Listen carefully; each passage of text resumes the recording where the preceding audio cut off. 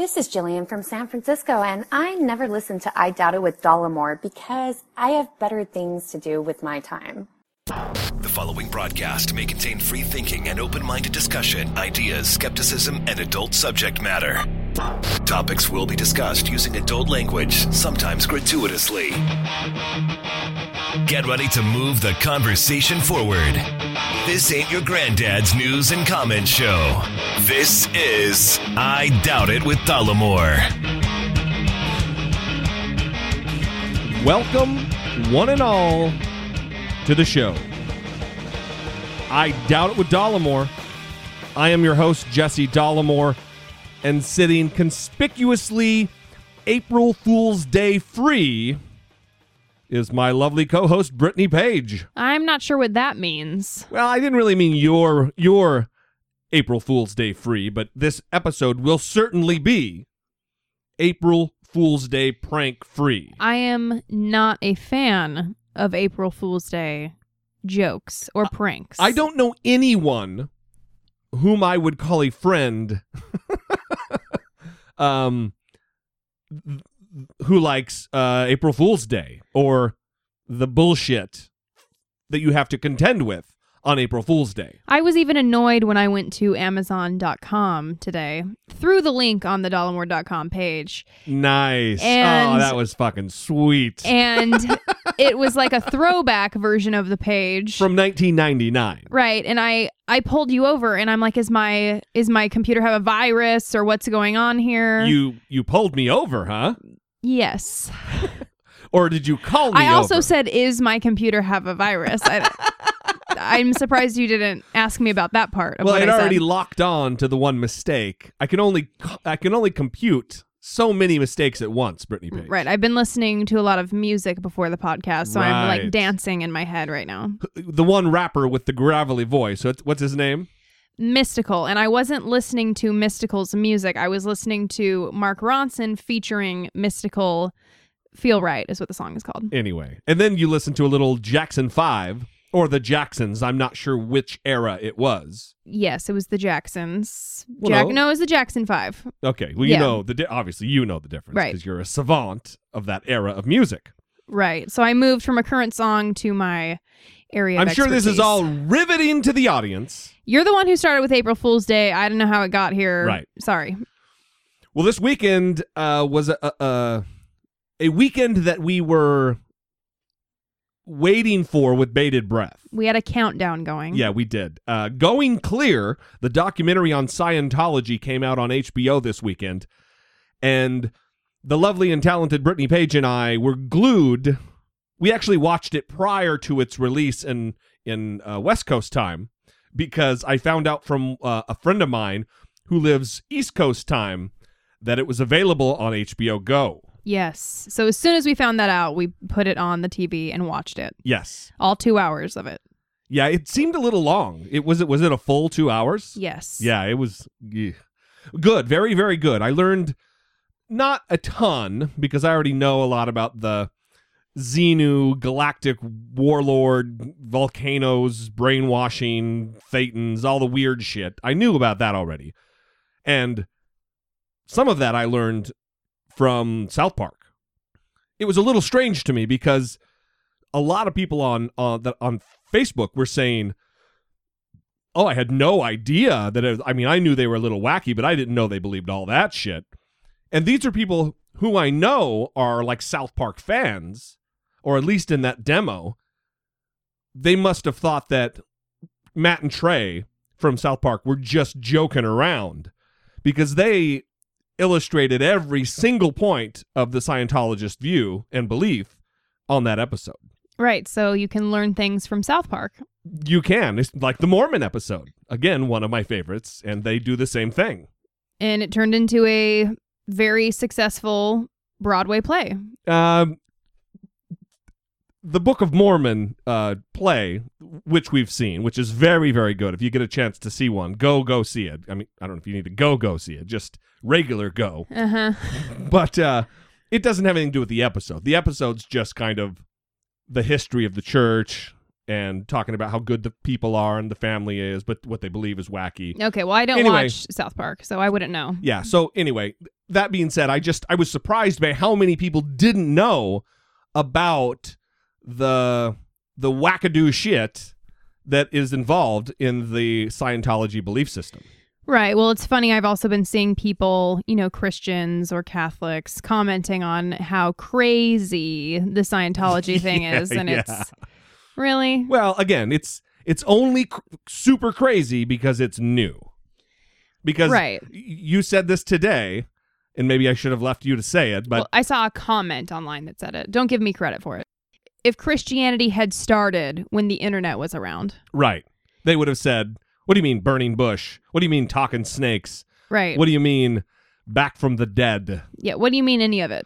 Right. Just like Scientology, where we hear these stories of the belief, and we're like, yeah, all right.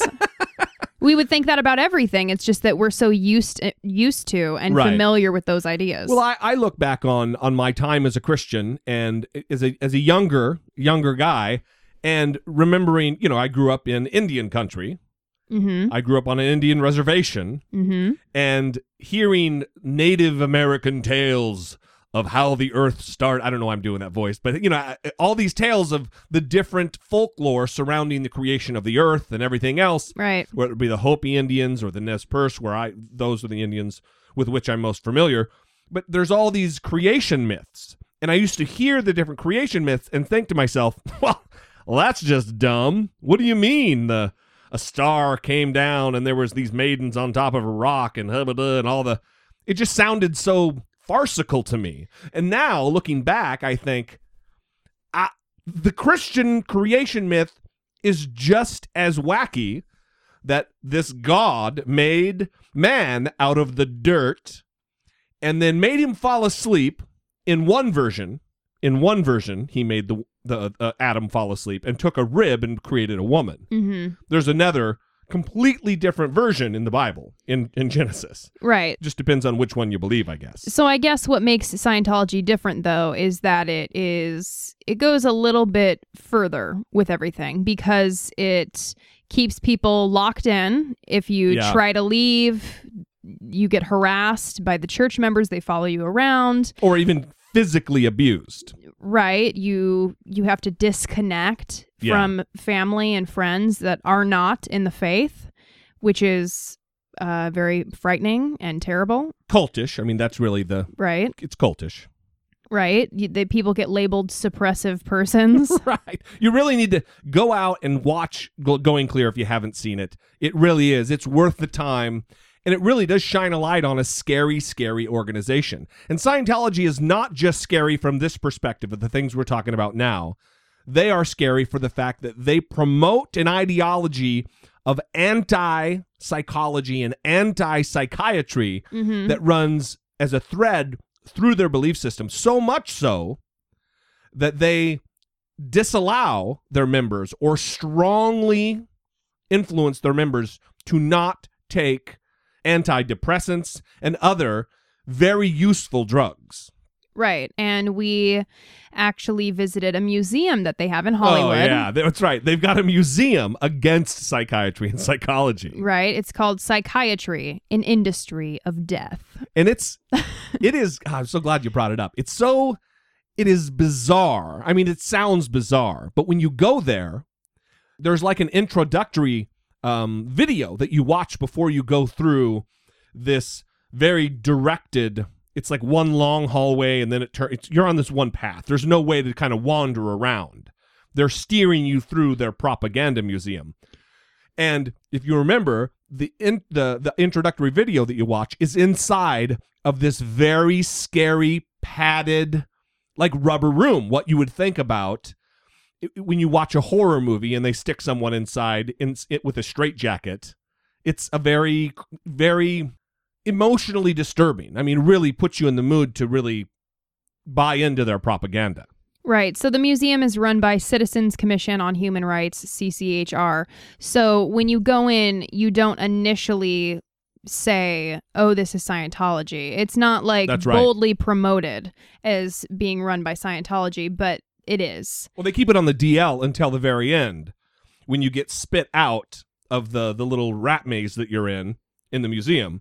And then there's all the Scientology documentation and pamphlets and all the shit that they sell. So when we first arrived, they had us sign in onto a sign-in sheet.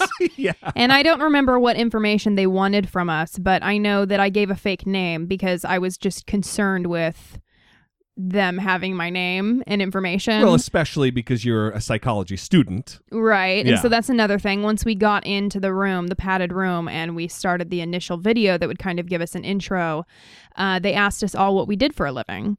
And I lied and didn't say anything about psychology because I didn't want to be burned at the stake or...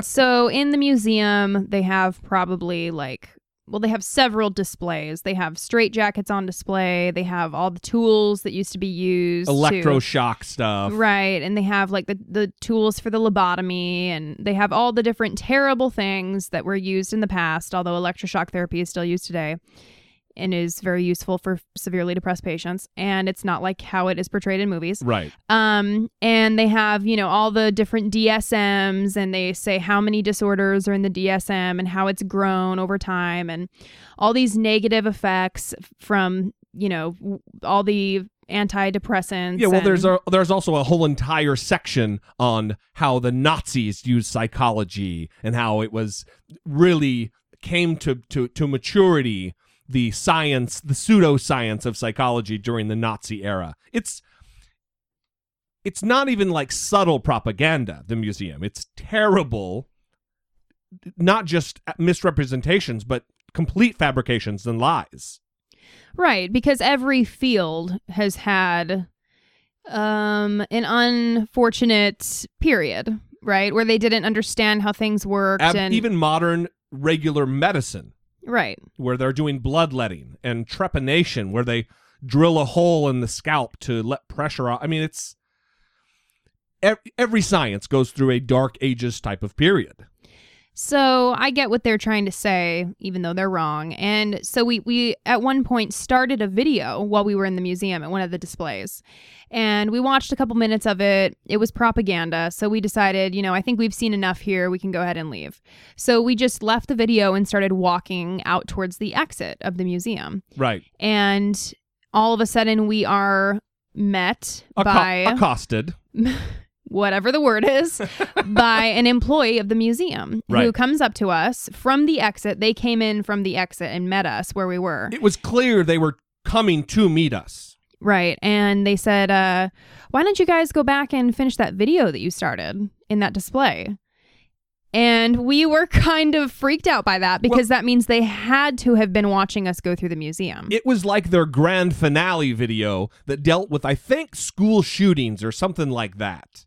It was dealing with like Columbine and how the Dylan Klebold or whatever those kids' names were, they were on antidepressants and it's what caused them to murder and go on that killing spree.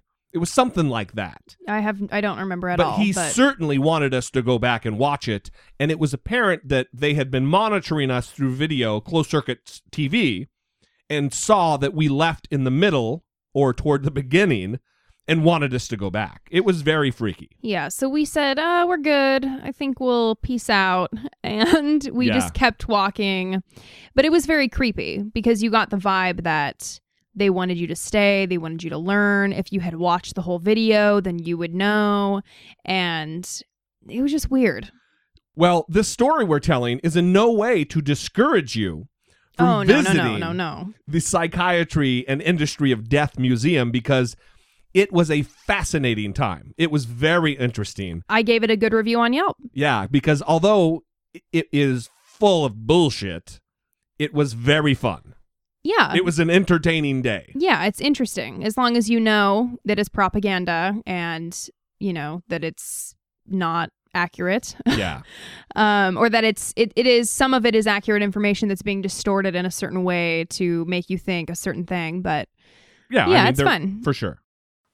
Related to all of this would be my new friend and host of my very favorite podcast, save the one you're listening to right now, is Brian from Liar City. And, hey, how are you? Hey, Brian. And Brian lives in the Mecca, if you will, the Vatican City for Scientology, Clearwater, Florida. How was that growing up amongst the paranoid and conspiracy-minded Scientologists? It was alternately hilarious and really frightening. It depended on the day, really. Well, you mentioned briefly the most recent episode of your show. You talk about a couple of different, very scary, quote unquote, operations that the Church of Scientology ran. And what's great about the episode, I loved it, by the way. Awesome job. What's great about it is it doesn't deal with almost anything that was dealt with in Going Clear. So if any members of the audience who are interested in the nutter butter whack job tendencies of this made up intergalactic cult, this weirdo thing, for sure check out your show. But I don't want to get into that because I don't want everybody to, spoiler alerts. Right. I want to talk about what it was like growing up.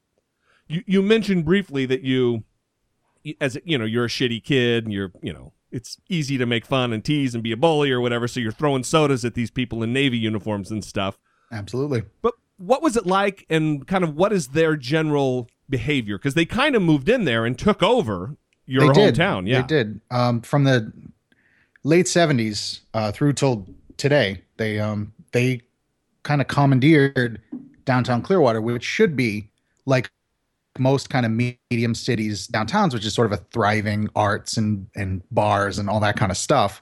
It's not that. It's basically a wasteland of nothing but these people called Sea Org members who are, in Scientology parlance, they're the clergy. Basically, they're the very dedicated Scientologists, the non-public members and the non-famous members who do all the church's bidding. And they generally do it for free. And they also wear these strange pseudo Navy uniforms, but they're not official at all. But they even have little, the flags and all that stuff. And they're this weird combination of very aggressive, very fast moving.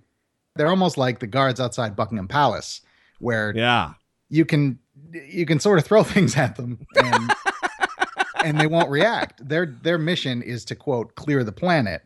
And they're not concerned with us, the wogs, if you will. They're not concerned with the normal people who don't believe and are suppressive people. So it really is kind of a military presence. Very much so. Surrounding the inner workings of the church. Yeah, they own like 100 buildings downtown and in the surrounding areas. And everyone who is in Scientology has to come to Clearwater for their training, for their services. It is like a Hajj or a pilgrimage to their holy land. It is. They call it their spiritual headquarters. Flag land base is what they call it. It's so weird that, for instance, Brittany and I went to see what I came to think of it as maybe the worst movie ever made, The Master, starring Philip Seymour Hoffman and Amy Adams. Phoenix. Yeah, and which Phoenix is it? Oh, Joaquin. River Phoenix is dead, so it's definitely Joaquin. So, and terrible movie, fucking terrible movie, but you could see a lot of the parallels because that was supposed to be like a tongue-in-cheek commentary on L. Ron Hubbard. Sort of, yeah. Yeah, and did you see it? I did. Oh, yeah. I liked it. I like Paul Thomas Anderson a lot. I wish we would have walked out. Agreed to disagree. We wanted to walk out, and in fact, a lot of people did, and we were jealous of those people. I saw it alone, which is one of the first and only times I've ever been to a movie alone because my wife had no interest, and I was the only person in the theater. So it wouldn't have had any effect if I had walked out. This is what happened. Now, listen, in retrospect, had I known all of the nutty Navy shit about L. Ron Hubbard, it may have been more entertaining to me. I may have been in your shoes. Right. But going in, it was almost like a Terrence Malick film. Tree of Life. Did you see that piece of shit? Yes, you're right. It is. Or did you like that too? I have. Oh, we're totally opposite on movies. Well, no, not. I understand why you don't like either of those movies. I'll say that. I understand why you don't. So anyway, we're digressing here. So I may have liked the movie, but it was very interesting to me, all the weird Navy connections. And a lot of the same, I am drawn to a lot of the same conclusions relative to like Christianity or let's say Mormonism, because it's new and wacky and very provably incorrect. Right. The same kind of thing happens with Scientology. Why are these people not look? And I'm not asking for an answer from you, not like you're have some psychology background, but it freaks me out that these people have they don't look that. How coincidental that L. Ron Hubbard was a Navy guy, and then the church is all. It's the same thing with like Mormons. Joseph Smith was a Mason, and all of the Mormon temple ceremony, the secret, super secret handshake and bullshit, is all based on the Masonic rituals. And it's the same thing with Scientology. It's fucking weird to me. It is. It's very weird. Generally speaking, the people that are deep in it, the Sea Org people, they don't get the level of training or auditing, they call it. They don't rise to the higher levels where you find out all of the really wacky shit. The most dedicated people are the least informed. Huh. Yeah. Like they don't know the Xenu and all that. They don't know the Galactic Empire and the volcanoes and all that terrible stuff. The DC-8s. Right. So I'm wondering if it's so prevalent there with all the Scientologists, if there's less psychologists there. Oh, I'm sure not at all. Because of their hatred for, like we just talked about, their psychiatry industry of death museums and their disdain for antidepressants and any kind of psychological treatment whatsoever. That comes from an act of revenge. It has nothing to do with their actual thoughts about psychology and psychiatry. It has to do with the fact that the AMA and the American Psychological Association came out against them very early on. Right. So it's a smear campaign on their part. Which seems to be, they're good at that. They really, all those videos that they put out against the people in Going Clear are all just like, they don't rise to the level of even credible. They're just junior high. Yeah, really that guy's a dick.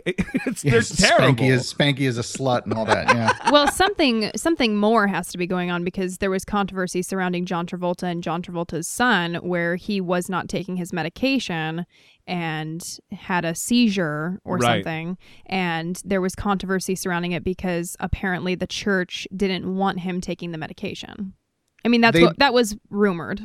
No, it's true. They think that L. Ron Hubbard's teachings give you total mastery over what they call MEST, which is matter, energy, space, and time.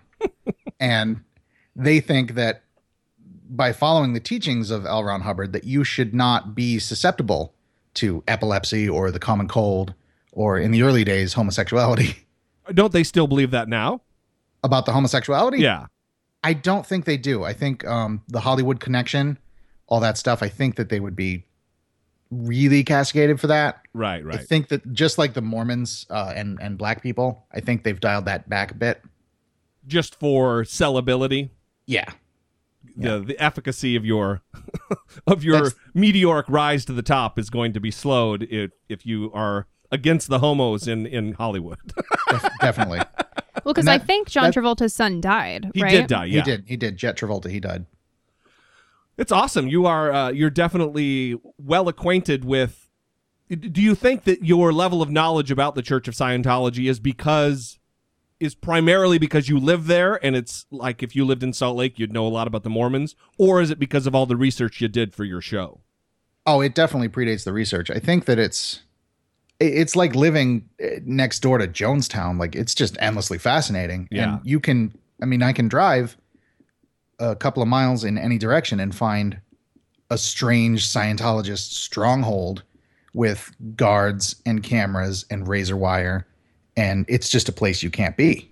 You've also probably had the unique opportunity to just run into someone who is a Scientologist, which I've never experienced. I've known a few. I went to high school with a few, and I've known a few socially. Do they proselytize? Not at all. Generally, they're good people, and you generally don't talk about that because they have this policy of disconnection. If you're labeled a suppressive person by the upper echelon of Scientology, you can't have a relationship with them anymore. So Right. you kind of skirt around it. It's the only way to do it.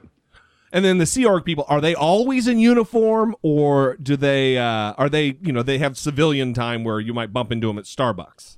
No, they from what I've gathered, at least lately, they get every other Sunday, they get a few hours and they can go to Walgreens that's across the street from the Fort Harrison and shop and that sort of thing. But they travel from their berthing in a sort of a suburb of Clearwater, a place called Hacienda Gardens, which is a typical suburban apartment complex that's been taken over. And they travel via private Scientology bus called Flag Buses. Wow. To their work in the early morning hours, and the buses take them home in the late night hours, about 1 o'clock in the morning, every time I get stuck behind them. Wow. Yeah, they do nothing but Scientology from the moment they awake to the moment they go to bed. Well, that's how they get them, right? Yeah. And in those apartments, single people are, I believe it's 8 to an apartment, to a 2-bedroom apartment. Does the church own the complex? Yes. Yeah. There's Wow. even a whole building is given to their leader now, the L. Ron Hubbard's successor, David Miscavige. Right. He has an entire complex that's apparently nobody's ever seen inside, but he stays there when he's in Clearwater. And he's got apparently an entire 4 apartment complex to himself, where one apartment is his bedroom and 2 below it are his staff quarters, and the other one he has a better version of what they do. Right. It's very weird to me, and this was very enlightening, or eye-opening at least. Certainly not enlightening. would be the fact that Scientology is old enough now that it is a multi-generational thing where people. I had no idea that Leah Remini was born into this wacky bullshit, and Yeah, David Miscavige. A lot of the more famous ones have been. Yeah. That it's not like they converted into it or got sucked into it because they were seeking out. It's now a situation where they're raised in it, and it's right because their parents brainwashed them into believing it. It's bizarre to me. Danny Masterson from That 70s Show is another one who was born into it. Yeah. So was Giovanni Ribisi and his sister Marissa. Yeah. Beck. No, right. Beck is yeah. a second generation. God damn. Maybe even a third generation. I think his grandfather was involved in it too. Ugh, terrible. Yeah. So, have you any paranoia or concerns about retribution or retaliation from the church based on your last episode? No, not anymore. Maybe in the 90s they were a lot better in the 70s, 80s, and 90s at that sort of thing. But now they're just like Twitter trolls now. That's really all they're capable of. Right. They created that YouTube channel, the Freedom Media and Ethics or something, I think it's called. And they have like 16 YouTube videos dedicated to slandering the people involved in making Going Clear. And the videos are comical. I mean, they're hilarious because the things they're saying, they're like, oh, the guy that directed this movie, his dad is a terrible person. And it's like, what? His dad is a terrible person? Okay, cool. I guess we shouldn't like him because his dad sucks. That's great. In the age of free information, Muppets are scarier than them now. And then I guess lastly, we'll wrap this up. And this is only just out of just your opinion. Do you think there will be any sort of effect that Going Clear has on the church going forward, like relative to their tax exemption, or do you think it'll just be a public, those guys are weird? I honestly don't think it'll kill them. They're already kind of in their last gasp of being a religion, but they're not even so much a religion anymore as they are a giant real estate holding company with billions in assets. The people don't particularly matter anymore. Right. There's fewer than 50,000 now. Yeah, I've heard that in interviews that they not only don't they care if they dwindle in numbers of humans in the religion, but they are almost looking forward to it because then they can just own their properties and be successful. And that would be, Miscavige and his inner circle. Right. Huh. Yeah, that's the whole thing. They're not interested in clearing the planet anymore.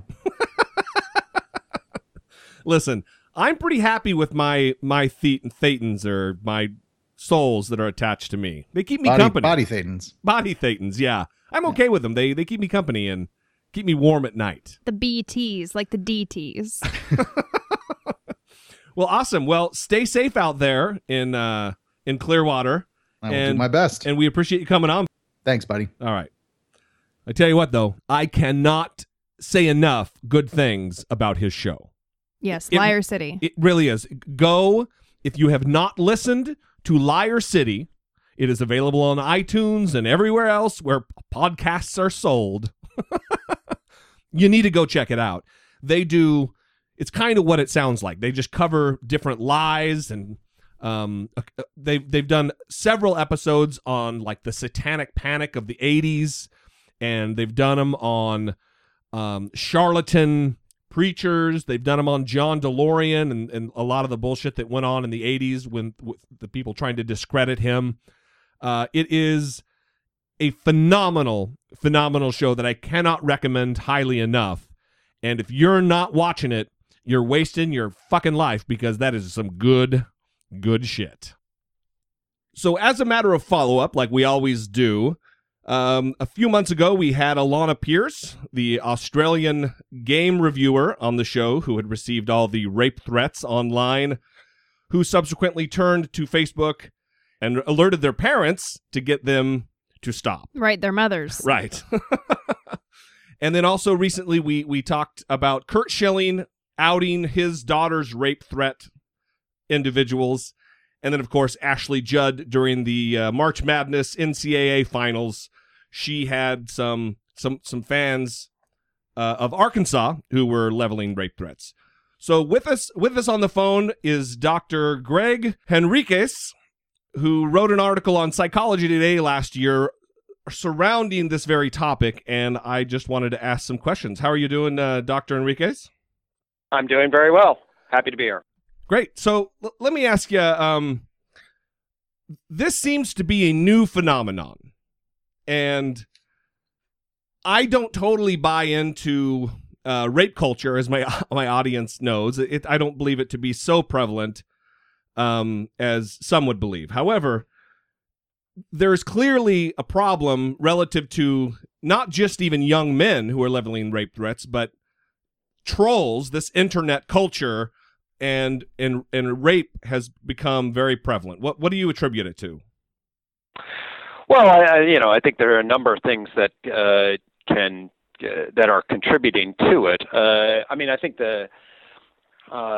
primarily one of the new technologies that afford people an opportunity to sort of anonymously or quasi-anonymously voice opinions without necessarily their reputation or identity being connected to it, gives people an enormous amount of newfound freedoms to say what they want to say in particular contexts without necessarily the normal consequences that might come with that. So I think one of the things that the tweeting and the internet and gives rise to, has given rise to what we call trolls, at least in the relationship to the internet. And trolls are allow folks to vent aggression, to make certain kinds of power-based claims, but not necessarily be tied to it at the level of reputation or consequence. And some people find that very appealing for a whole host of different reasons. Well, mainly, yeah. Well, let's put it. I have a YouTube channel that deals specifically, I guess, with religion or my lack of religion and atheism. And there's all kinds of terrible shit that gets said, people hoping I burn in hell and everything else. But, sure, absolutely. But I've never received a rape threat. No one's ever threatened to rape or murder me. And it seems to be very prevalent as an accusation or a threat against women from men.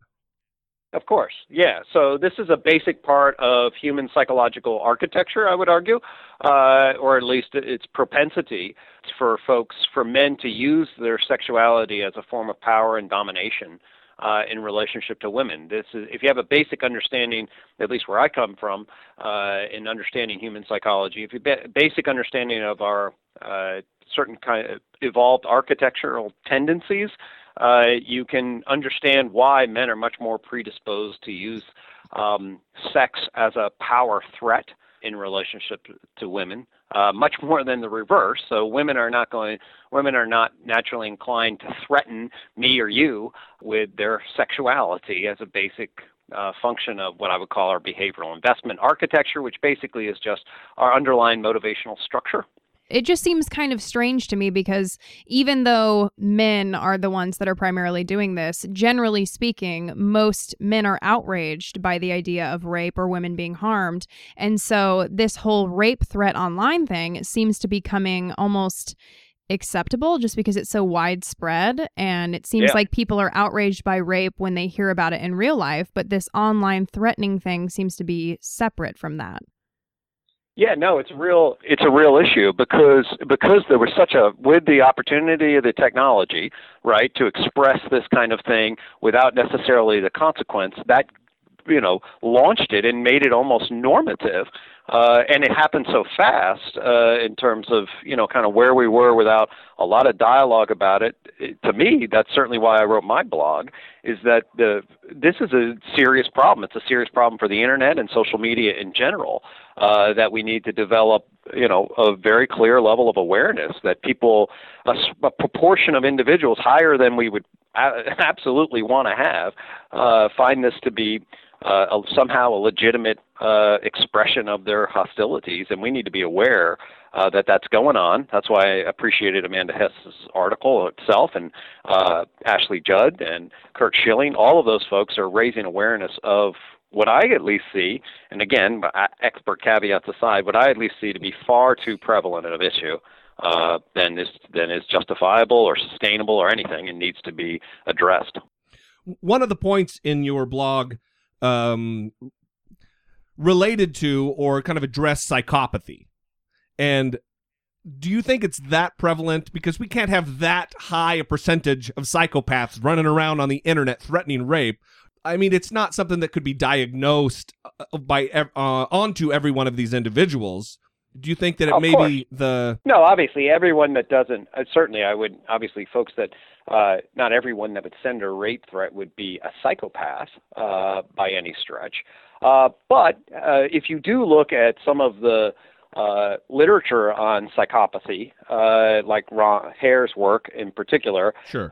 You're talking about individuals that the estimates there are somewhere 1 to 3% of the population, many of whom are functional and are not out there wreaking havoc because their own self-interest is such that it is not advisable for them to do so. But that's still there is a sizable number of individuals who really do sort of live by their own self-interest and feel no guilt and get satisfaction out of power and control. We've talked about the book Snakes in Suits on the show before.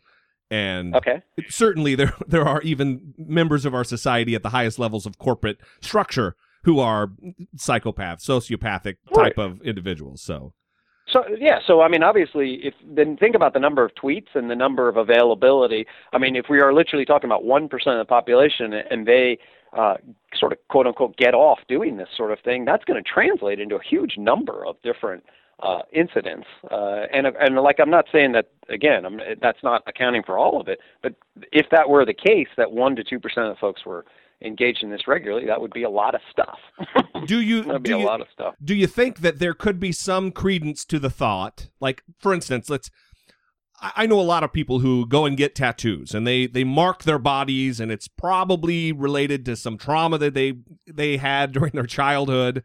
And then it becomes a movement. It becomes, it's popular to get tattoos. So people who weren't maybe subjected to abuse as a child, they go and do it because it's cool. Do you think something like that could be the psychopaths kind of get the snowball rolling down the hill and then regular people take part? Absolutely, of course. So from the earliest days of social psychology, we have shown normative behavior from a whole host of different elements. People can once there is an accepted way of being, or people break out in particular domains, and then they do this, and then now all of a sudden that becomes the norm, and people then justify what it is that they do based on the norm. So the evolution of norms is very clear. This can be on arbitrary elements, this can be on racist elements, this can be on a whole host of different kinds of ways in which people come to believe. People are enormously conformist. And they follow what other people do across a whole host of different domains. So if they see other people doing it, they don't see consequences attached to it. They develop justifications for why that is, and they follow not certainly everybody, but there will be a huge conformist tendency or acceptable tendency to go along with what folks are doing. So the snowball rolling norm evolution issue, absolutely. The more it's done, the more people will tend to see it as acceptable, unless folks say it's not. Wow. You're a smart guy. Thanks. So do you think a solution here is kind of what Ashley Judd did, Kurt Schilling, and Alana Pierce, where they do something to illustrate, hey, I'm a real human being and what you're saying is hurting me, and kind of give these trolls an opportunity to understand that they are truly attacking a real person, and it's like removing that anonymous aspect of it? Or yeah, I think that's a huge part of the solution, because I think people do, many of them, there are some of the psychopaths that get off on hurting people. Many of them, once they start doing it, they minimize it. They think it's a game. They don't really connect real feelings associated with it to it. So the folks that are capable of feeling guilt need to see a face with the injury and need to hear the narrative as to how damaging this particular kind of act was. So I think at the level of getting in their heads that, wait a minute, this is not just jerking around here. This actually is a harmful, threatening, traumatizing experience for somebody on the other end of the line. That, for those individuals that, non-psychopaths that are just doing it for a normative population, it can serve as a real wake-up call, so that when the next time they start to tweet, they can actually feel that. I also do think that, calling people out on it. I mean, I think that this whole idea of, it's freeing at one level, and undoubtedly people are going to play with it. But the idea that you can just say whatever you want to say with of course, in the old days, obviously pre-electronic technology, what you said came out of your mouth, and the people around you heard it and saw you saying it, right? Right. And then if you said ridiculous things, you would lose social influence and be punished accordingly. Yeah. So our whole psychology is now afforded a radically new opportunity to disconnect what we actually say with our public identity. And people are going to play around with that. And we definitely, when that creates them problems, we definitely have to have social responses to that, in the form of identifying potential victims, in the form of raising awareness, in the form of making sure people understand it's no game and why it's no game. Right. It almost reminds me of Jimmy Kimmel's Mean Tweets segment, where the celebrities read the mean tweets, and it kind of puts a face and kind of calls those people out, because they do give the username of the Twitter user that sent the mean tweets.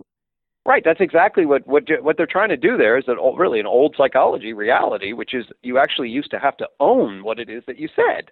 Yeah. Before there was, before there was this kind of capacity to disconnect your claims from what it is that, your actual identity. So by that connection, then folks, believe me, obviously folks would be a lot more self-conscious if they knew that their picture was going to pop up nationwide right next to this tweet.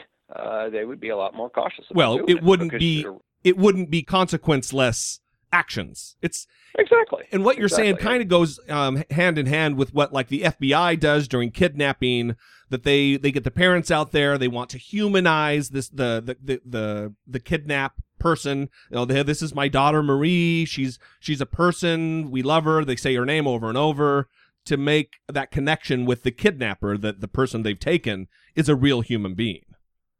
Right, assuming they profile the individual who did the kidnapping in a particular kind of way. There are some people that totally get off of that in a power-based way. Yeah. But you would want to have the right behavioral profile, the kind of person to make that decision. But that's exactly right. If you decide that the person who did the kidnapping has capacities for guilt and humanizing, then that's a very good tactic to get them thinking differently about what it is that they're doing. That is awesome. Well, listen, I really appreciate you taking time out of your busy day to join us here on the show, and you've offered unbelievably amazing viewpoints, and we appreciate you coming on. Well, I appreciate the call, and I'm happy to help. Right on. Well, have a good day, and maybe we'll have you on again next time something flares up that's in your actual scope of expertise. All right. Have a great day. Thanks so much. Bye-bye. Well, Brittany Page, that was awesome. it is always good to have someone on who makes me seem and appear to be even dumber than I normally do. Mm-hmm. And Dr. Henriques definitely did that. Yes. But, it is good. It's nice having somebody on who is cogent and educated and very aware of the subject matter. It's something that I don't know individually that we can do to counteract the craziness related to the rape threats and the trolls and these internet assholes.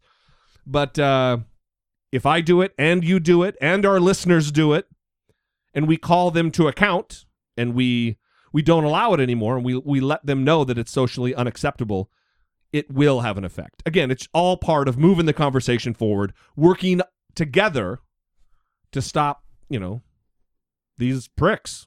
Right. And we will be putting his Psychology Today column up on the Facebook page as well as the Twitter page. So you can go read that and also check out the other things that he's written on psychologytoday.com. Yeah, I didn't mention he's a professor of psychology at James Madison University and a very well-respected school.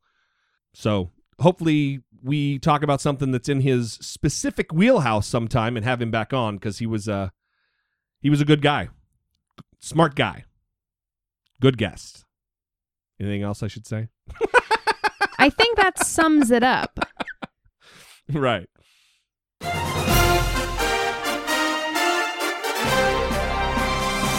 Dollemocracy 2016. Facing down pessimistic politics with realistic optimism. So we haven't talked about Christie in a while. And I guess we apologize for that. Well, he hasn't really been in the news. Right. Well, he's in the news now because he is apparently pandering about abortion.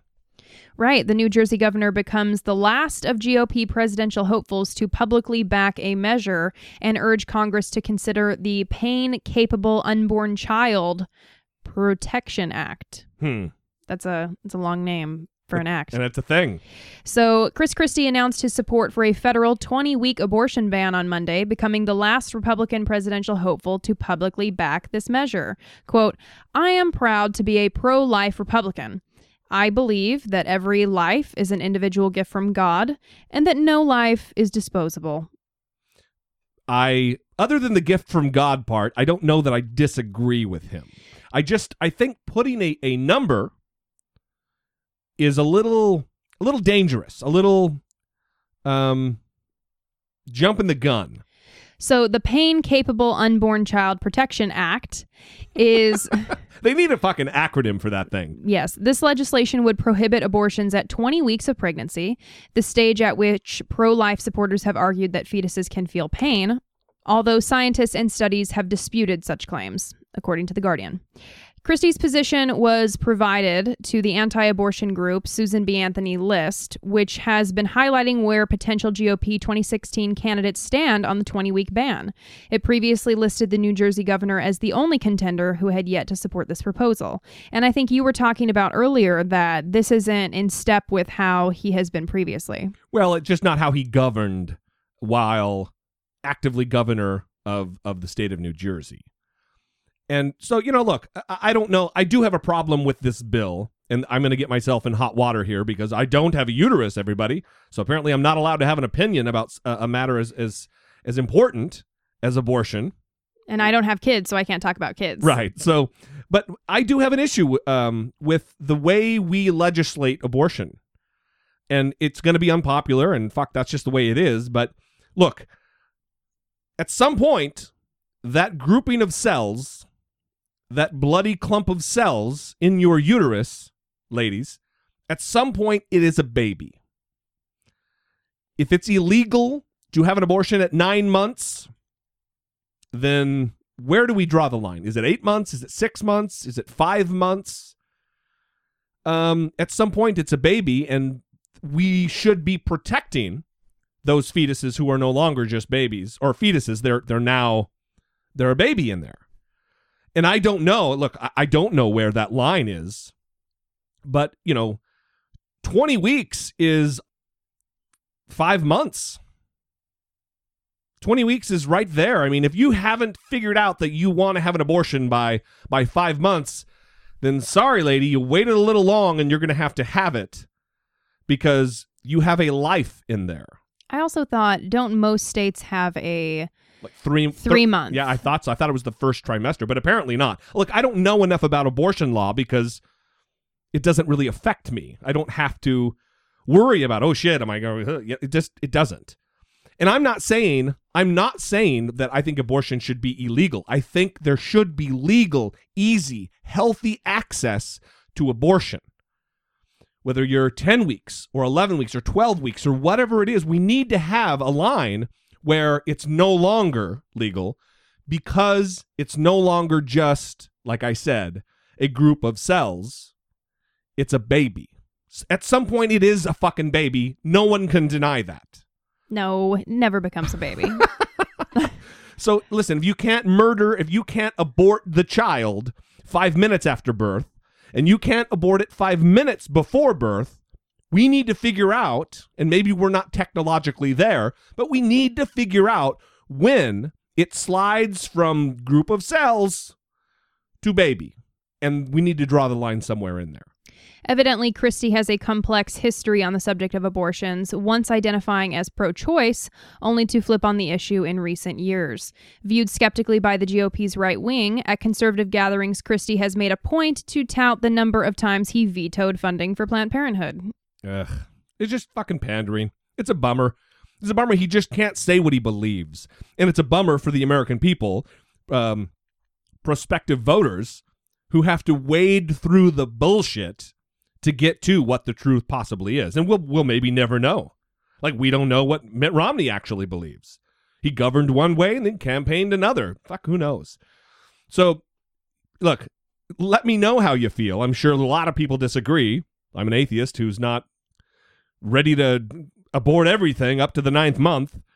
657-464-7609. That's where you can leave me a tersely worded voicemail. You can also record yourself on your smartphone and email it to idoubitit@dollemore.com. Or just send a regular email there. That works too. Next up on the Dollemocracy docket. Oh, how you like that, huh, Brittany Page? That was really good. Yeah, Jeb Bush apparently came out in support of Indiana's Religious Freedom Restoration Act. Right. The act that will restore the religious freedoms of Indianans that had previously been stripped away. Yes. By the evil left wing. Yes.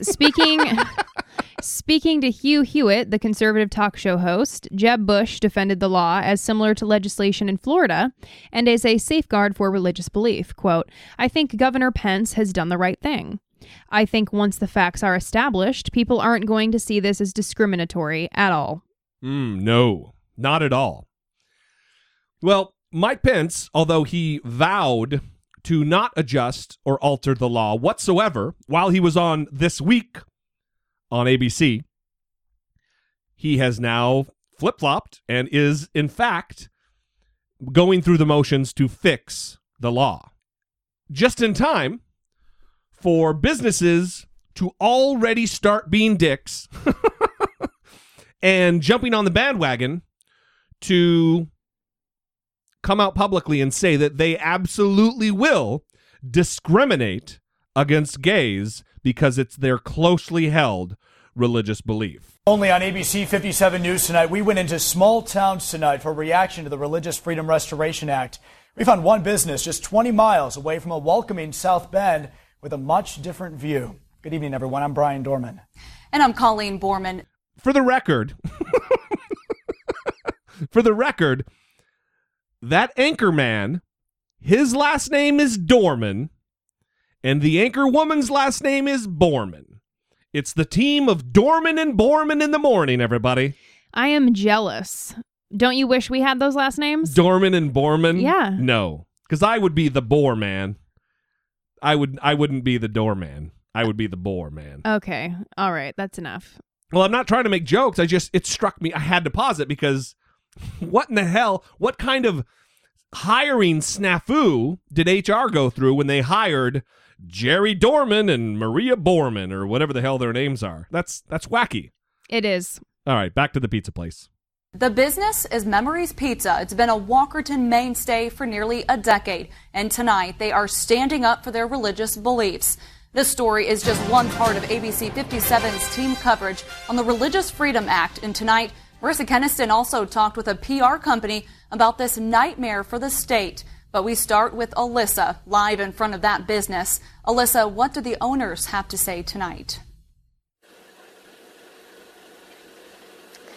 Well, Colleen, I learned from the workers here at this restaurant that they agree with Governor Pence and the signing of this bill.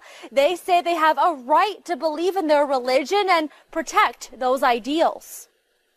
If a gay couple was to come in, like say they wanted us to provide them pizzas for a wedding, we would have to say no. Crystal O'Connor and her family are standing firm in their beliefs tonight.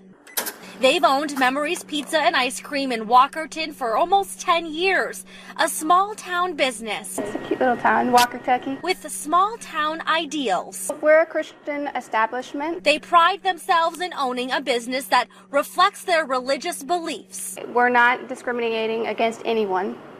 It's just that's our belief. And everybody has the right to believe anything. So when Governor Pence signed the Religious Freedom Restoration Act into law, the family was not disappointed. We definitely agree with the bill. I asked her about the negative backlash it's been getting for being a discriminatory legislation. Her response: I do not think it is targeting gays. Person. I don't think it's a discrimination. She believes it's a way to protect businesses like hers. Oh, it's supposed to help people that have a religious belief. She says because she is a Christian, she and her family don't support gay marriage, and that is their right. I agree with the bill. Kevin O'Connor is Crystal's father, and you could say he's set in his ways. He believes the negative backlash the bill and its supporters are getting isn't fair. That's a lifestyle that you choose. You know, I choose to be heterosexual. They choose to be homosexual. Yeah. Why should I be beat over the head because they choose that lifestyle? Because you're dumb.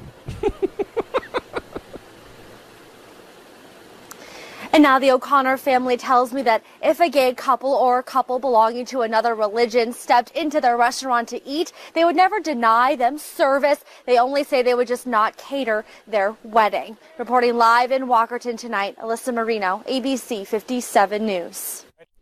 So first things first. Oh, there's so much. I choose to be a heterosexual. Oh, he chooses it, baby. That is quite revealing about him. I've never heard that from that side. No, that's why it's so revealing. Apparently, he has other desires that he could be choosing to act on. Right. But he's not choosing that. That's right. It's a choice. Interesting. So also the whole choosing thing, it doesn't say anything about actually whether or not it's innate, because you could still be homosexual and then not choosing to act on it. I have no idea. And goddamn. And it's just weird that these people still take this argument and say, well, homosexual individuals should just not be having sex with who they desire. That's right. No, that's even the Mormon Church believes that being gay, even if you're afflicted with homosexuality and you're born that way, it's not being gay that is the sin. It is the act of of gay sex. Right. That is what the sin is. So you can't love you want to love. You can't be with who you want to be with. That's just ridiculous. Yeah, it's absurd. So another thing that jumped out at me was the woman said it's supposed to help business owners. Right. What do you need help with? Well, she says we have a right to believe in our religion. Look, of course you have a right to believe in your religion, but that stops when it's not just about believing in your religion and it's about discriminating against a swath of people strictly based on how they were born. That's where it stops. If your religion says that you can't intermingle with other races, and there are religions out there that are like that, They don't get to practice that kind of discriminatory behavior in the course of running their business, their public for-profit business. And here's the difference. Here's where things kind of break down for the Indiana law. The Indiana Religious Freedom Restoration Act. Mike Pence, on the last show, we played all those clips. Mike Pence kept saying that Bill Clinton 20 years ago signed this into law, this same law. That's not necessarily true, though, because the Indiana law applies to for-profit businesses, where the federal law applies only to people. So you're not allowed to have your business, because you're not running a church. You're running a business that is open to the public. Right. Well, it was a dumb argument to make anyway, because they kept saying, oh, well, Bill Clinton did this in the 90s. Right. Oh, great. I'm glad that we should just stick with whatever happened in the past. There should be no evolution. Well, you know what? Hey, look, in the 50s, all kinds of good stuff was going on, according to Mike Pence. Right. Well, the other thing that's different is that the Indiana law applies to conflicts between people, where the federal law applies only to conflicts with the government. Also, the Indiana law, the governor rejects anti-discrimination law for gays, and the federal law, no risk of discrimination. One more thing. The Indiana law requires only likely burden to religion, and federal law requires proof of actual burden. Right. I think that's a key point, because when she says this is to help business owners, that's kind of where I'm stuck in my understanding here. What do you need help with?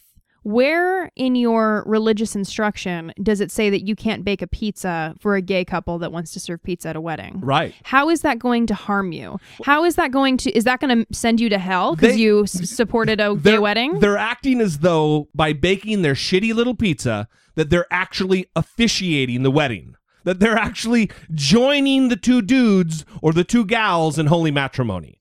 All you're doing is providing the pizza, lady.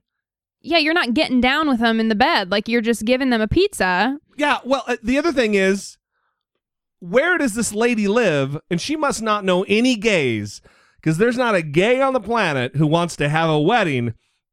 It's not chicken or fish is your choice. It's, do you want pepperoni or sausage? I mean, goddamn. What kind of a gay wants their wedding to be catered by Jackass Pizzeria? They're far more classy than that. Now, there's something that Ali Rizvi posted on Facebook today that I think goes right in line with this. He said, the right to believe what one wants to believe is sacred. The beliefs themselves aren't. Right. And that is the main point. Everyone keeps falling back on, this is my opinion. I have the right to believe what I believe. Yeah, no one's arguing that. That's never been part of the argument. Well, it's just a red herring. It's a distraction from the actual argument. Right, which is, you can't discriminate against groups of people. You can't treat others badly because of what you believe. That leads me to the other thing I wrote down that she said. She goes, it's not discriminating, it's just our belief. Well, sorry to inform you, lady, that's exactly what it is. You're discriminating.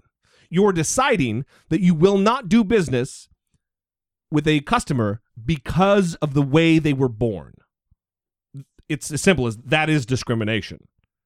You'll do business with me because I'm not gay, but you won't do business with the gay couple because they're gay.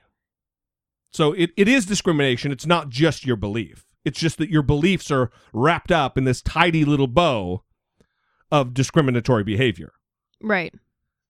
Ugh. It's really disturbing. We're moving out of it.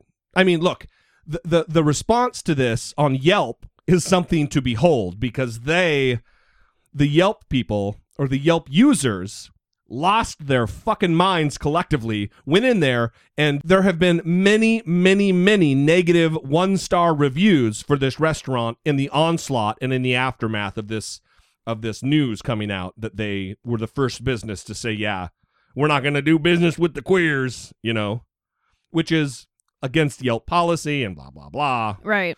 But funny nonetheless that there has been some backlash, public backlash. All right, moving on. I don't know if you've heard, this only was released 2 days ago, but in New York City on the 30th, or at least the video was uploaded on the 30th, A New York City cop, a plainclothes cop in an unmarked car, was trying to park his car, and an Uber car behind him honked to get him to move because he did not have his turn signal on while getting ready to park his car. And this was the aftermath, which was recorded by one of the passengers, one of the fares in the Uber car. Sir, do you understand me? Sir, I am not saying... Do you understand me? Yes, I understand. Okay, so stop it with your mouth. Okay. Stop it with your, for what, sir? For what, sir? Okay. Stop it with that bullshit, and realize the 3 vehicle and traffic law violations you committed. Okay. Okay? Do you understand me? Yes, I don't know what fucking planet you think you're on right now. I'm not planning, sir. I'm here. Planning? I said planet. I'm not planet. I'm not any planet. And so he had opened the guy's door, and now he's slamming his door shut. That sucks. Sorry about that. Picked the wrong guy to honk at, obviously.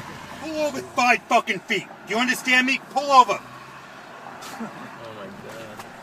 Well, apparently... I have this on video, in case you want to. You have? Yeah. Okay, thank you so much. In case you need to submit it to someone. Apparently this cop is on an elite anti-terrorism FBI joint task force. No, that's crazy. That's really inappropriate. It's abuse of power, obviously. And they talk for a while about all the... He was there. No, it's not your fault. Listen, it's not your fault. Yeah. It's... this guy's just a dick. To put it mildly. Yeah, he's out of his mind, this cop. And he's at the car doing something. He comes back. He shouldn't be slamming your car. He shouldn't be slamming your car door. He shouldn't be throwing things around. He doesn't have a right to open your door. Like, he's... I don't think he could have really arrested you. I don't You weren't under arrest. I think he's just on a power trip right now. Yeah. Because you honked at him. And he comes back to give a little choice advice he didn't have to a the blinker driver. On. No. I mean, if you're going to park, you're supposed to put your blinker on. That's the way this works. That's what I'm saying. No, I know. Yeah, but, you know, I would just not say anything. Don't say anything. Just you're going to be... Yes, sir. I'm sorry, sir. That's it. Now, let me tell you something. The next time you do it again, you're getting... Okay, what? You going to let me fucking finish? Stop interrupting me. Okay. Apologize. I'm sorry. Well, who do you think you're talking to here? A dick? Sir, I'm not saying nothing. No, every time I open my mouth, you have something to say. When you're driving up my ass when I'm trying to park the car, and then you have to do something with your hands. Sir, I just say... I don't care what you have to say. Okay. Do you understand that? Yeah, I understand. People are allowed to park in this car, park their cars on the side of the street without your interference. And then your opinion about what's going on. Okay, sir. Okay? Apologize. Especially when the person you're doing it to are the police. Okay, sir. I don't know where you're coming from, or where you think you're appropriate in doing that. Okay. It's not the way it works. Okay, how long have you been in this country? Almost 2 years. Almost how long? 2 years. 2 years. I got news for you, and use this lesson. Remember this in the future. Don't ever do that again. Okay. The only reason you're not in handcuffs going to jail and getting summonses in the precinct is because I have things to do. Okay. That's the only reason that's not happening. Because this isn't important enough for me. You're not important enough. Don't ever do that again. Are you a fare? Yes. You're a fare? Yes. And this guy is taking time out of your day for his vehicle and traffic violations. Sure. Thank you. So it goes on for another few seconds, but New York City has a problem on its hands if this is the manner with which their police conduct themselves. That's the third time I heard that, and I still react very strongly because it's so disturbing, and I would have a very difficult time if I had been in that car, especially when he addressed the passengers that were in the car. Right. And he said, oh, this guy's holding you up. It's like, no, you are, because you're acting crazy. That's exactly And you're right. treating this person like they aren't even human. And who do you think you are? He's acting like he's some hotshot, awesome guy. Who do you think you're talking to? A nobody? A dick. A guy who just got let go from his position and reassigned, hopefully to fucking traffic duty, because this is not the way that a highly trained, supposed to be highly respected officer of the New York Police Department is supposed to act. And listen, I know people have bad days and things might have been going on, but you cannot treat people like this. I don't care who you are or what your job is. Not free of consequence anyway. No, you cannot talk to people this way and treat people this way. He did nothing. Well, here's the thing. To be a cop, you need a certain type of demeanor. You need a certain level of training. If you are a doctor, or if you want to be a doctor and you are afraid of the sight of blood, that's probably not the occupation for you. If you get rattled and go off on a fucking maniacal yelling spree when someone honks their horn, and you live in New York, if you've ever been to New York, it is a cacophony of fucking horn honking. You need to not be a cop. Maybe garbage man or some other civic duty would be better for you, where you don't have to be in a position of authority over other people. Anyway, it just needed to be played. We needed to get that out there. He did get reassigned. The commissioner of the New York Police Department had some choice things to say. And thank God for technology. You know what I mean? Right. I'm thankful that these people videotaped this so that this person, Patrick Cherry, yeah, that's his name, the cop, could lose his job. Reassigned. He's still a cop, but he's not what he was. Sorry. Right. Well, whatever it is, right. You can't treat people like this, and hopefully this will be a wake up call to him. Yeah. Rather than just solidify his anger and make him continue to act like this. Hopefully, it's a wake up call, and he realizes, I need to change. I need to do something to get my emotions under control. Whatever the case might be. Hopefully, he does. It's not a career ender, but it certainly should be a speed bump to give him pause. I agree.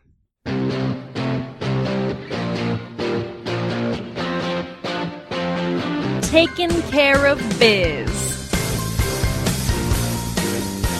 Alabama. Alabama, you say? Alabama is the state from which this story comes. It's a good one, too. Yes. So, a mom, Keisha Smith Wood of Birmingham, Alabama, dropped off her son, daughter, and stepdaughter at the movies to see Cinderella. This story is right up our alley because this kind of shit happens to us going to the movies all the time. Right. The son is a teenager, this article says, and the two girls are 13. So that means they're also teenagers. Right. ABC News. So what happened was the two girls apparently were very rude to just rude in the movie theater, period. Right, kicking the seats in front of them where this lady and her daughter were sitting. Right. So they were directly interfering with the movie enjoyment of a mom and another daughter. So this continued throughout the movie. And after the movie, the mom, who was being bothered, I guess, by the children's behavior, came up to the girls and said, listen, my husband just lost his job. This might be the last movie I'm able to take my daughter to. You were really interfering with our ability to enjoy this movie. Yeah.